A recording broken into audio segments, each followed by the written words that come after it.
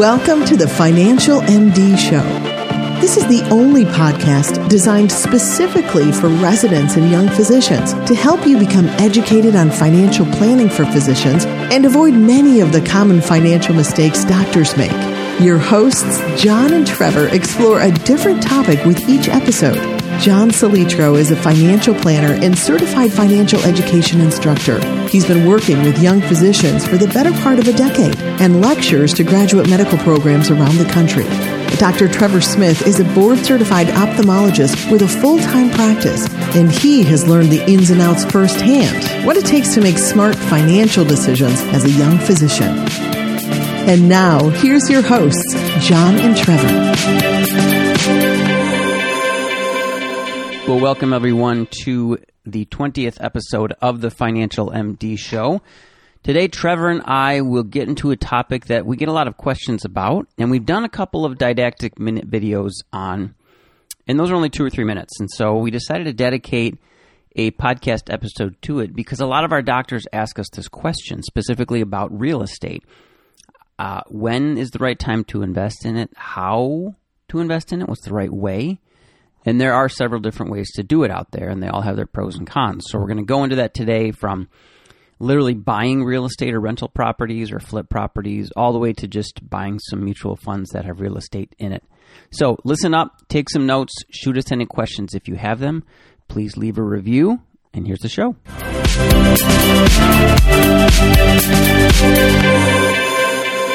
Welcome again to the Financial MD Show. We're so excited to be continuing and jumping into 2022. How's it going, Trevor? It's going great, man. Yeah, I'm among the COVID positive, so that's good. Mm-hmm. I'm on the other side of it, and get to look forward to not worrying about getting other people COVID, you know? That's right. It's kind of nice. Yeah. So like the not knowing is half the terror or the frustration or the whatever. I mean, yeah, my whole family has pretty much had it now, so it's like we can just go anywhere and do anything we want now. You know, it's kind of nice. That's a beautiful thing. Mm-hmm. Yeah, the new year brings, gifts in new forms. Yeah. Good. Your holidays were good? The holidays were great. Yeah, I got to do a little Florida trip. It's not where I got the COVID, contrary to what people would probably guess. It was a local brew. But so I had a good holiday, got to get a little bit of warmth. Pre-holidays, I got to do a trip to Jamaica, do some surgery down there. Yeah. It was a really good December, and January's kicking off. Pretty busy already. Yeah. How about you? Oh, we had a crazy time. On the 21st of December, we flew down to Florida with me and wife and 4 kids, and spent a week in Fort Myers. During that week, we flew up to Orlando, just my wife and I, to see some friends for dinner overnight. Stayed there, came back in the morning. And then we flew from Fort Myers to Austin, Texas, and did 5 days there with some friends and their kids, and then flew back to Michigan. So in all, I counted it, my wife and I were on 6 planes over the course of 2 weeks. Wow, that's a lot of planes. It was just like, I'm surprised you didn't process down. Yeah, it's lucky, I guess. Yeah. So got a lot of miles, but used a lot of credits, and I did a TikTok video in the airport about using airline miles and doing all that kind of thing. But Grand Rapids Airport, by the way, has massage chairs while you wait. They're like $5 for like 10 or 20 minutes. I was like, nice. So a little plug for Grand Rapids Airport. Love it. I'll have to check that out. I go through there all the time. I've never noticed the massage chairs. Oh, yeah. So when you get to, you go through security, and you can basically go left or right. So if you go to the left, those gates, you'll go up the hallway, take a right, and then you start to get into the gates. Right before you get into kind of the gates section on your left, there's about 4 of these massage chairs. And Yep. All right. Now. Well worth it. Check it out. Nice. But other than that, nothing too new or noteworthy. Life is good. Today I thought we'd focus on how we talk about real estate in terms of financial planning and what kind of an allocation or a piece of your financial picture does it take, and when is the right time to do that, what kind of ways there are to do that. And we could spend several episodes on this, so we'll just kind of do some quick overview. It may lead to a part 2 or 3 or et cetera, but in general, I get this question, especially when our intendings are getting to that point where they're doing well. In fact, I just had this conversation with, I have a couple they're both anesthesiologists. They're in Nevada and they're killing it in terms of saving. I love this couple because they are, making a high 6-figure income and are, one of them's in the military. So a lot of things are cheap. Their daycare, their housing, like all that kind of stuff. They've got 2 kids and they've kept their life pretty reasonable and have an enormous surplus that they're saving. And we've figured all sorts of tax-free ways. I mean, I think they're saving a couple $100,000 a year pre-tax. Wow. Due to some, self-employed business owner type of loopholes and things, which is another conversation for another time. But all that to say, they are well funding their retirement to when we have these every 6-month reviews, and like we did yesterday. And I said, okay, they're like, how are we doing towards retirement savings? And I'm like, you guys, probably no surprise to you that you're like well over 100% on track for your goal. So you can basically retire a lot earlier than you planned on, or you can plan on a lot more money in retirement than we had originally planned on. But either way, you're doing kind of all the normal stuff. You're putting into mutual funds and stocks and IRAs and 401ks and defined benefit plans and blah, blah, blah. And they're saving in a regular brokerage account and they're, doing all this stuff. I said, this is about the time when we start having the conversation about diversifying more, when we're as diversified as we can be in an investment account. And they're very stable and have checked all the boxes otherwise. How much should we put into something outside of the normal? You might call them alternative investments, okay? And everybody's got a different concept of what that means. But for our conversation today, I said, have you thought about investing in real estate? And they said, yeah, we've kind of thought about that. But we didn't know how, and it sounds really complicated of buying property. And again, I think I did a video on this a few weeks ago, maybe a couple months ago, about the different ways to get involved in real estate. And there's the ways that everybody expects or knows how, as far as you buy a house, you rent it out, you manage it, they call you when the toilet clogs or all that kind of stuff. And that's investing in real estate, quote unquote. Then there's the other end of the spectrum where you're basically just buying real estate funds in your investment accounts. Okay. And we do a little bit of that anyway.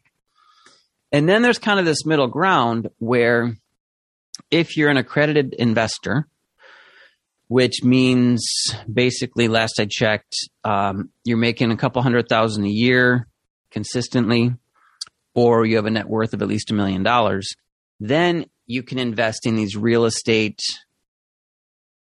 what would you call them, Trevor? Syndications is one way of thinking about it. It's a fund, but it's not like a mutual fund. It's a private fund. It's a hedge fund. It's a real estate fund. So you're actually giving your money, and a lot of these minimums are at least $50,000 to $100,000. And this company like Cadre, you may have heard of, Fundrise, CrowdStreet, is that another one? There's a bunch of them like this now. We'll post a list of, I think there's 15 to 20 that I found an article that was listing all of them, but you get it's called a limited partnership essentially. And so you get some shares in, and you can actually pick the actual property or project that you're investing in. Might be apartment building or commercial. And then you get a benefit from the investment growing. Okay. So the value of it grows. which helps you when you go to sell that investment one day. But the other benefit is you get monthly rent. So you participate in the monthly rent from the project. So and there's different types of that. Some that are more focused on rent, some more focused on just what they call capital appreciation. But those are kind of offhand a few of the ways. Anything to add to that, Trevor? Yeah, no, I mean, real estate has definitely not been something I've looked into too much. The only thing that I've read a little bit about was REITs, the real estate investment trust. And I've read a handful of articles, just enough to know that I was not really at the point where I wanted to do that yet. But there's owning, and then there's sort of like somebody else owns it and manages it. And it's almost like just a stock version of real estate. Right. That's like a REIT. And so there's more tax benefits on the direct ownership side. There's more responsibility. There's more headache. And then the other end of the REIT is it's like the least amount of headache, the least amount of tax benefits, least amount of work, but still a decent amount of returns. And I don't know if they've been like a lot higher, but I feel like the returns I tend to hear about for REITs is like 10 to 13%, kind of what like aggressive stock portfolios used to return. And then maybe up into, if you're getting lucky and you're picking a really hot one, maybe it gets up into like the upper teens or like low 20s. Yeah. And individual stuff, that's more like they own tons of stuff. So you also get the benefit of the diverse portfolio of real estate versus if you buy the house down the street and you're like the landlord. If your local area tanks, you might get a minus 10%. You might get like a loss on it.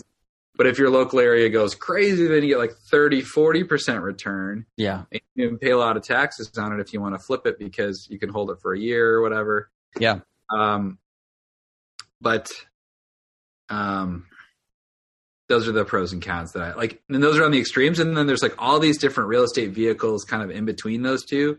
Yeah. And I read about them and I was like, it sounds fine, but I'm good. So that's not my thing. Yeah. And I like it will be at some point my thing. It's just I really like to know everything about the entire breadth of the spectrum of something. Mm-hmm. So I kind of understand the pros and cons on the ends. And I would probably go more towards a REIT personally. Because I'm mobile and I'm single and I don't want to have to like stay in an area or give up a substantial percentage of profits to hire somebody else. And I'm like a hands-on for my kind of person. I like to have like the control. Yep. I don't like to be limited. So location-wise, real estate has not been something of interest for me, but it's incredibly powerful. And I've definitely missed out on growing my net worth because of that. Yep. So, I mean, but I knew that when I, kind of got out of it. I'm also missing out on like any sort of substantial drawdowns. We haven't had any. So right now it just looks like I'm missing out on all the wins and all the profits. I have buddies that have like 2 houses from residency, almost like that military thing where people move around, they buy one and then they rent it out and they kind of build a thing. Yeah. And when the market's going like vertical, everyone's a genius, right? Oh, right. But, I don't know. That's my 2 cents on it. That's what I know. A surfacey level of pros and cons. Yeah, and I'd say that's about right. And I think most people, if they want to get into real estate, should probably start with these REITs, and especially these publicly traded REITs that are exchange traded funds, essentially. So a real estate investment trust is that you're buying a share of a real estate company or project, and you do often get some monthly income from it, but the tax benefits aren't as much as if you bought directly or directly invested in the project. But that's good because you don't want the liability and sometimes the minimum investments to get into the other things. So the REITs are good. You get to experience that. You can get some monthly income, experience the growth, and just having that diversification in your account so that if you've got all stocks and mutual funds here that are pretty much all equities, maybe some bonds and stuff, but no real estate, having a little bit, let's say 5 to 10% real estate gives you that diversification. And a lot of stuff that I've seen, now granted, this is from real estate guys that say real estate has, beaten the market over time. Maybe. But it's worth looking into, especially when you factor in rent and capital appreciation or the growth in the value of the actual investment. When you add those together, you could definitely make an argument that it could beat the stock market over time. But either way, it's what you call a non-correlated asset. So something that if the market goes up and down, often you'll see bonds go the opposite way. Market goes down, bonds goes up, vice versa. With real estate, it's not so correlated. And when you're doing investment analysis, which none of you probably are, but when a money manager is doing investment analysis, you're looking at things like beta, which are the number that is, or you guys probably know some of this from stats in undergrad, correlation coefficient, right? You're looking at R squared to see if it's 1, then these two things are perfectly correlated. One goes up, the other goes up by the same amount. If they're -1, they're perfectly correlated, but in opposite directions. One goes up, the other one goes down in the exact same amount.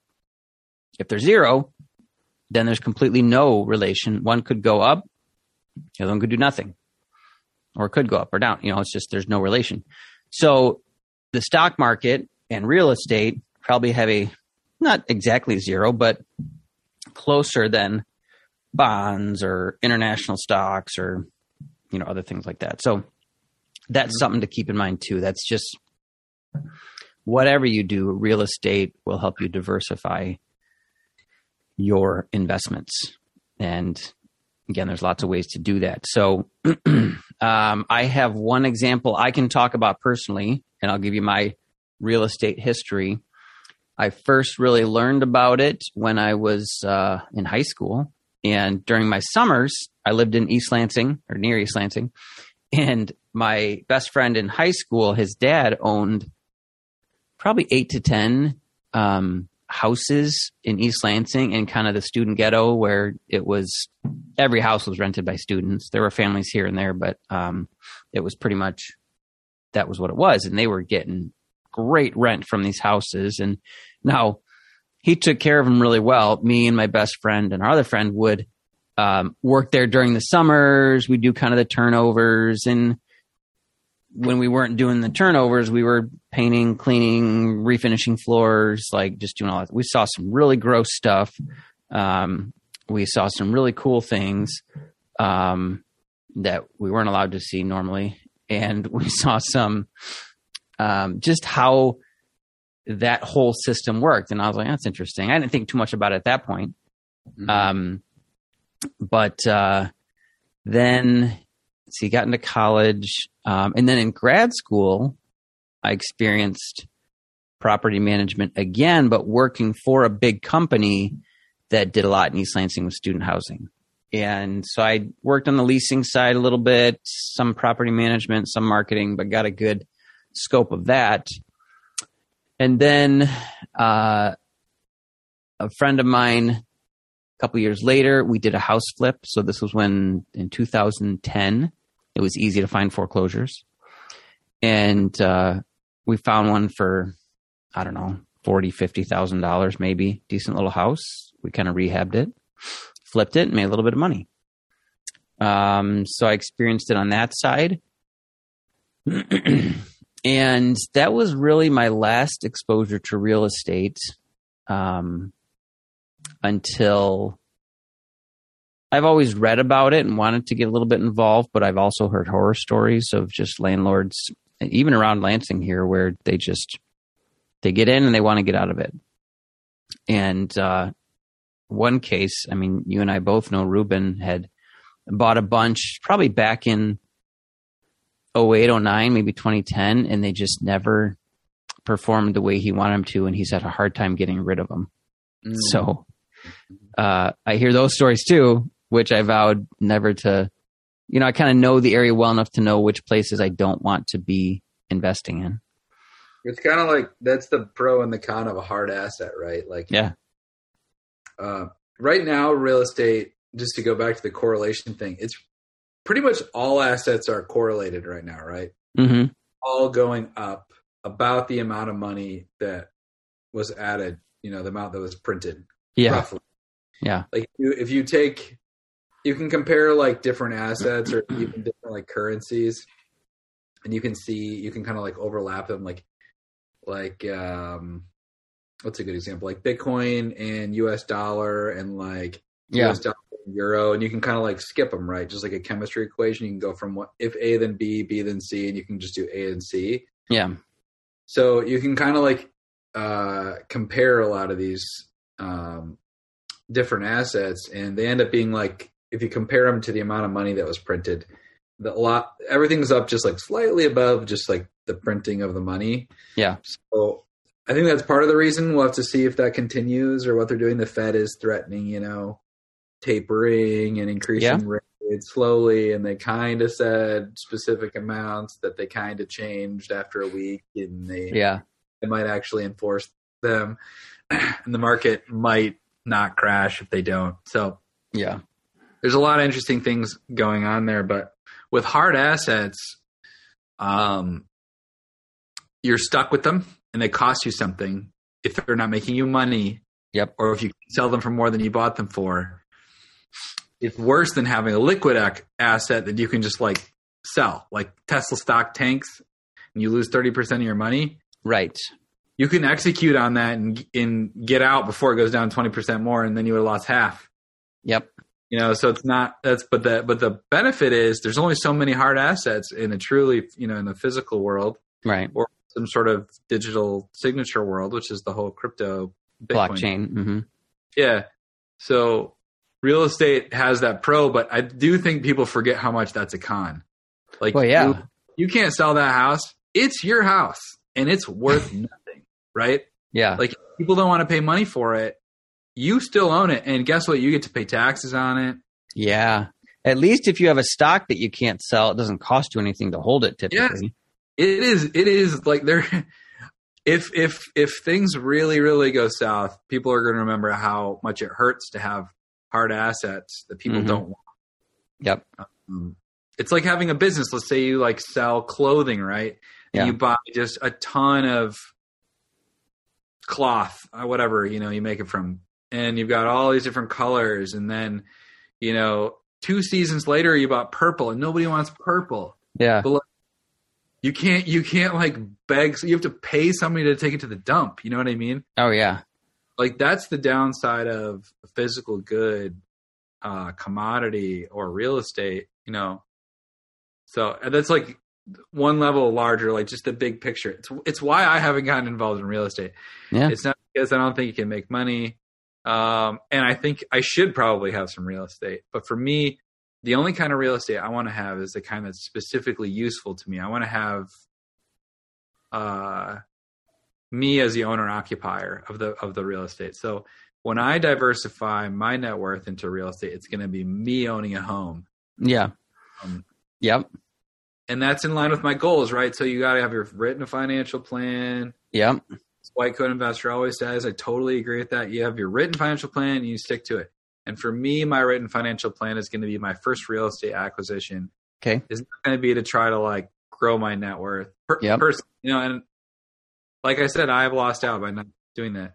But I want it to be me owning a house in the town that I want to live in for a long time. That doesn't mean lifelong, but 5 years, 10, something where you could have a 1930 level, 1929 level event, depression, and I'd be, a 1945 equivalent. Like, I wanted to live in this house. Right. And I don't mind paying taxes on it because I bought it to live in it. You're right. Right. And you don't really care what you paid for it necessarily because it's a long-term investment. Yeah, you essentially don't. I don't know. It's like sort of I don't know if that's a millennial take on real estate. It's a non-committal take on real estate. Yeah. Oh, that's okay. Yeah, I don't know. That's what I've been thinking about. Because I think a house would be cool. Yeah. Property is nice. I like hard assets. That's why I like Bitcoin. But it's not mobile. It's not transferable. It's not liquid. Yeah. Liquid. And that's the word I wanted to emphasize too, was illiquid versus liquid, right? Yeah.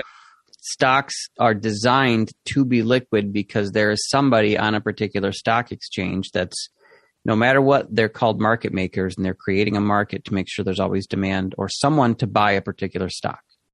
Mm-hmm. And so if something is publicly traded, there's always going to be somebody to buy it for the most part. But if you hold shares of a privately owned company, there's no market for that typically. There's some. Real estate too, the market's got to be there. And the market, no one has control over the real estate market. Mm-hmm. Yeah, like Bitcoin can go to zero because it's liquid, right? You know, can, meaning it's technically possible. It's sure because there's demand, right? Just like any stock can go to zero. Right. But that's a benefit, I think. And I'd rather be in a liquid asset than an illiquid asset in general, or at least a large percentage of my net worth. I would rather be in liquid. But that's a philosophical decision, you know. When I'm 55, do I want to have most of my net worth be in illiquid assets? Not really. Yeah. It's 65, I guess I would say. 55 still kind of maybe. Depends what the world looks like. I mean. Well, and it depends if those assets are providing income for you too, right? Like what are they doing for you at the end of the day is the question. That's right. That's why people don't like Bitcoin. Yeah. Or that's why traditional investors like Warren Buffett don't like it. Because they don't pay dividends. They don't pay dividends. It doesn't pay you anything. And it, quote unquote, isn't a business that produces something. Yeah. Yeah, which is, I totally understand that That's argument. sticking to a philosophy, right? Yeah, it is. And that's what you should do. He's been very successful. And, you know, he has been not beating, I think I kind of like poo-pooed this at some point when one of our talks, but he's been losing against the S&P for like 10 years or longer, I think. But he's doing it with like billions of dollars. It's really hard to do. Like, the flip side is like easy to critique, but if you have tens or hundreds of billions of dollars and you're still able to grow it at over 10%, it's like kind of insane. Like that's really, really, really hard to do. Yeah, totally. I love those conversations of people like, well, my advisor's doing pretty well. I mean, I got about 15%, 20% last year. And it's just, I kind of roll my eyes like, well, you'd have to be an idiot to not get 20% last year where, you know, you just got to stick it in some index funds and good to go. And obviously that has no bearing in the future, but, that's kind of the pros and cons of real estate. My latest experience with real estate is this is the part you got to talk about. Yeah. All right, fine. I'll tell them everything. I learned a lot in a short period of time so far. Give them the full story. So, I listen to Grant Cardone sometimes, who does a real estate podcast, and I've just always thought, you know, I could get into real estate. I learned enough from other people's mistakes in it that I think I could do okay. Yeah, classic. And so it wasn't something I was actively looking for, but something came along. By came along, I mean a push notification from Zillow popped up on my phone. And it was like, hey, here's this 5-unit building for cheap, like $225,000. So I was like, And the other thing was, again, I would say if you're buying real estate as a rental or flip or whatever, the number one important priority is you got to know the market, right? And so I knew if I was going to get something, I was going to buy it local where I knew the market. So this one was about 5 minutes away from my house. So I was like, yeah, I know that market. So I went and checked it out, like as soon as it hit the market. My realtor and I went and saw it. And so the other realtor, the listing agent, was there, and the owner of the building was there, which was kind of odd, but I guess it made sense. They had to have a property manager there to let us in, I guess. It was my first time looking at a quote unquote apartment building.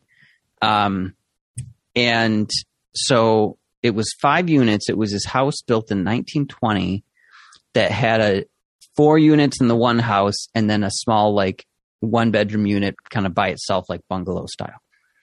So I checked it out, and walked through really just 2 of the units.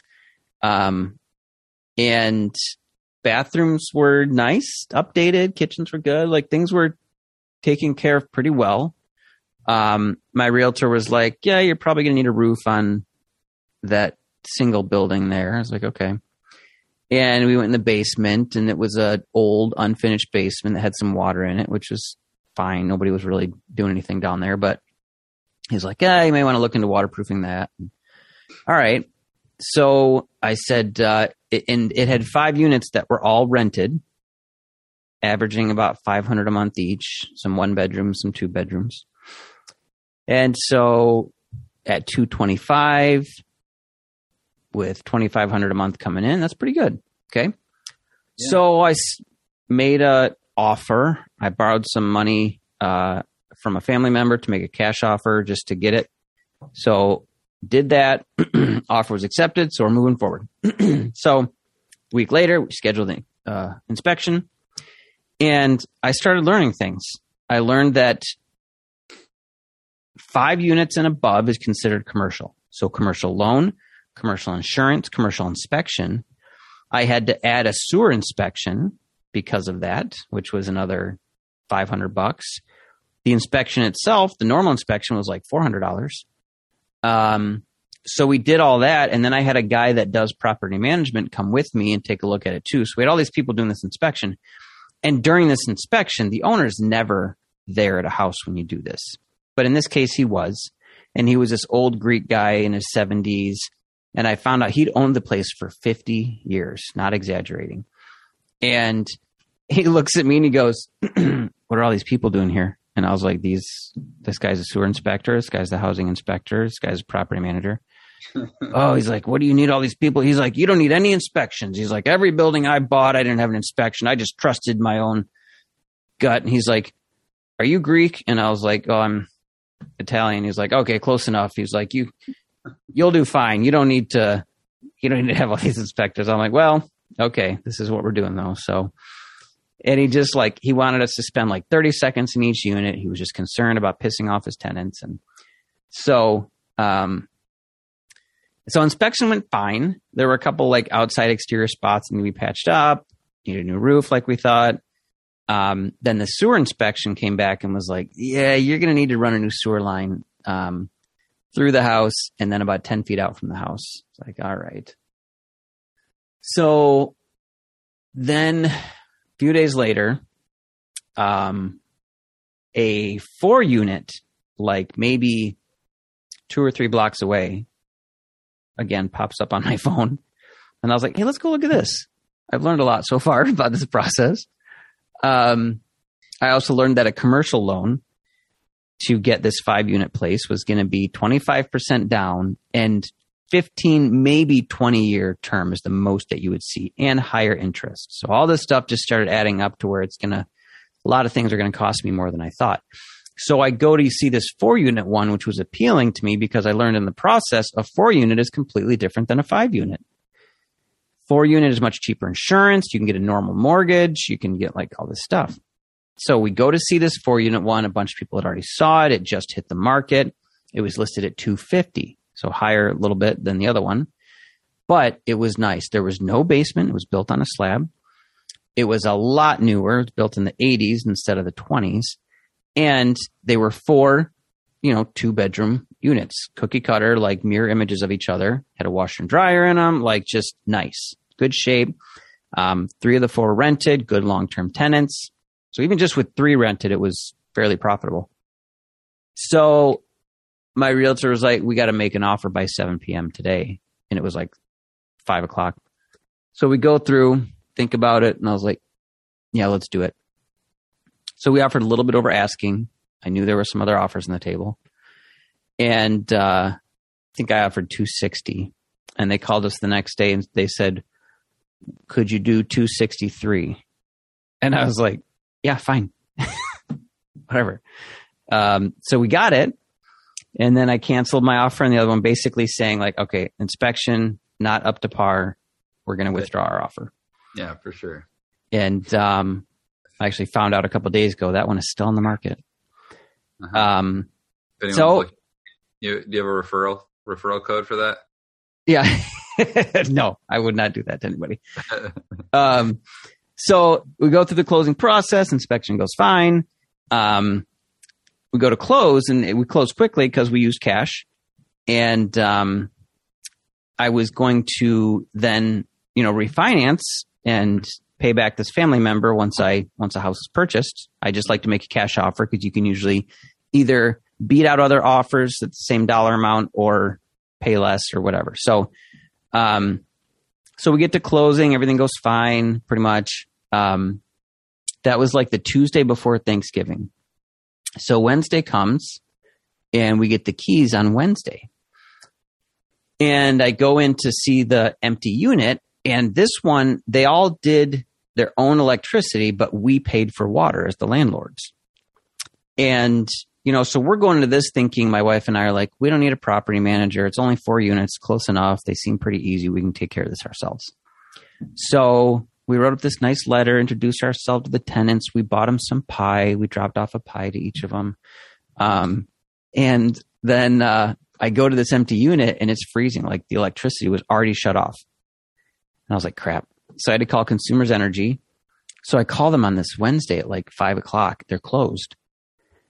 So I call first thing in the morning, but it's Thanksgiving. They're still closed. They're not going to open for another 2 days. So I'm like, oh my gosh. And it's here in Michigan, and the nights are starting to get below freezing. And for those of you not in the Midwest or up in the North, it's like when stuff gets freezing, your water pipes can freeze, especially if there's no water moving through the pipes. When standing water freezes, it expands, pipes burst. You guys know this. So I'm freaking out, thinking, oh my gosh, I don't know what to do. Like, I've got Thanksgiving and the Black Friday with no electricity in this unit, but water's on. So I'm like, oh gosh. So I go over there, turn on all the faucets and all the bathtubs, and like, just to get water running through the pipes. And I go back like 2 or 3 times a day, and I was like losing sleep. And then halfway through that day, I realized, oh my gosh, I forgot to get insurance. So I had no insurance, and I can't believe I'm admitting this as a financial planner, but I forgot to get insurance. And because it's like every other house I bought, I had a mortgage, and they make you get insurance. It's just part of the process, right? Yeah, exactly. So I call the cash offer, right? Because the cash offer. Yeah, because the cash offer, nobody said get insurance. That's right. So I'm like, oh my gosh. So I feel like naked, exposed, liable, right? Like anything could happen on this property, and I could be financially screwed for the rest of my life. Like, this is the day that somebody's going to slip and fall and die, and I'm going to get sued for $2 million. So I'm over there, like, taking salt and salting the sidewalks and just like making sure everything's fine. And it just happened to be like freezing rain that day too. And so I called my insurance agent. He's like, sorry, dude, I can't help you until like Monday. I'm like, oh my gosh. So I'm Googling everywhere on the internet. There's got to be some insurance company that does business on even Friday. Like, every store in the world is open on Black Friday, but no insurance agencies. So it was finally Saturday morning, 9 a.m. I get a hold of Consumers Energy. They turn electricity on. Some insurance company calls me back. I'm able to bind coverage that day, and I could rest a lot easier. And I then picked up the phone and called the property management company and said, yeah, I'd like to hire a property manager. I'm decided not to do this myself. That's great. Yeah. So everything ended up fine. But I overestimated a lot of things. And didn't take it super seriously in terms of, like, my realtor said, make sure you call the utilities and get those switched today. And I was like, okay, but tomorrow's probably fine too. And it was not, just the wrong day. Like, it's the worst because it was like a 4-day weekend with Thanksgiving. It's the worst time to do that. So, but now we've got them, and the tenants are paying rent on time, and we pay a property manager 10% to manage everything, and they do the leasing and record keeping and books and accounting and service and all that stuff. So yeah, there you go. Nice. That's what I would do if it was me, but everybody's different. Yep. And I think you said too, when you were telling me about it initially, like right after Thanksgiving, You said there's different. I mean, I know that there are too. There's different rates that people charge. Some of them. Well, didn't somebody try to charge you a deal where like they got a percentage of the sale or something? Like yes, they wanted like 3% of the sale price if I ever sold it. Crazy. And they're like, well, it's because we have to do a lot to get ready to sell, and we help you sell it and show it and blah blah blah. I'm like, 3%. That's what a real estate agent makes after all their like training and work and showing people. Yeah, if I sold it for $300,000, that's $9,000. That is the clause that keeps them in business, if I was to guess.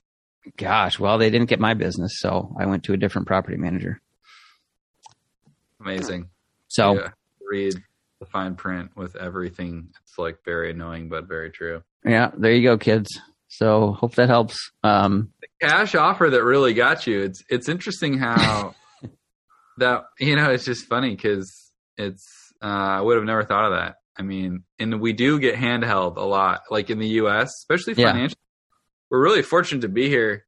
Yeah. Because, things are so regulated and controlled. And like, it's kind of annoying in some businesses. And we don't like to be controlled by the government. But there are a ton of things in place to protect the consumer. Well, sure. As an advisor, like I have to get errors and omissions insurance and I have to get a surety bond. Like that's all stuff I have to get. And it's to my benefit.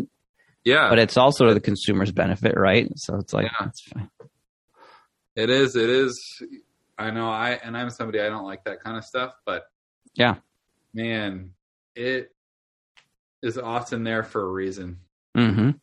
Yeah, like you as a doctor, employers won't hire you a lot of times unless you have tail coverage if you had a claims-based or policy, all that kind of stuff. So that kind of thing. So, all right. That reminds me, I need to get a paper copy of the tail that was paid because it's in my I put that in my last contract was made sure to negotiate that the tail would be paid by the practice that had me there. There you go. It's actually not too expensive. That's one of those things that gets expensive if you've been working for like 5 to 10 years. Yeah, for sure. For shorter periods of time, like I did a locums position with an optionality to change to permanent, and then I elected not to do that. So it ended up being a pretty short period of time for locums, and that goes into account. But it was a good reminder because I need to get that in paper and put it in my files. Yep, there you go. Well, glad I could see it's these little things that good reminder. Yeah, insurance. There's always more things to insure, it seems like, right? There's more things to be thorough on, no matter what. Absolutely. But I'm a big believer in that. I mean, we have the errors and omissions. We have cybersecurity insurance. We got like identity theft. Right. You can get the tax thing you pay for that makes sure you get it all back, and they help you with audit. Yep, I'm good with that. I like all that stuff. Well, all right. That's, I think we gave him a lot of stuff, Trevor. Yeah, that was great. Good catching up with you, as always. And, you too. Talk to you soon. Thanks to our listeners. Hope you enjoyed it. Be sure to check out the Financial MD community on Facebook. If you like what you hear here, there's a lot of discussion happening there. And if you want more videos, get us on TikTok and Instagram. And if you want portrait mode, shorter, or if you like the landscape view, go to YouTube and Facebook, and no shortage of stuff there. So hit us up if you've got questions on anything we've talked about in any episode, financialmd.com. Take care, guys. We'll see you soon. Thanks for joining us for another Financial MD show. Be sure to head over to financialmd.com to get more in-depth resources on financial tips for physicians. And don't forget to join the Financial MD community group on Facebook, where physicians at all stages of their career gather to share tips and get ideas on achieving true financial success. We'll see you next time.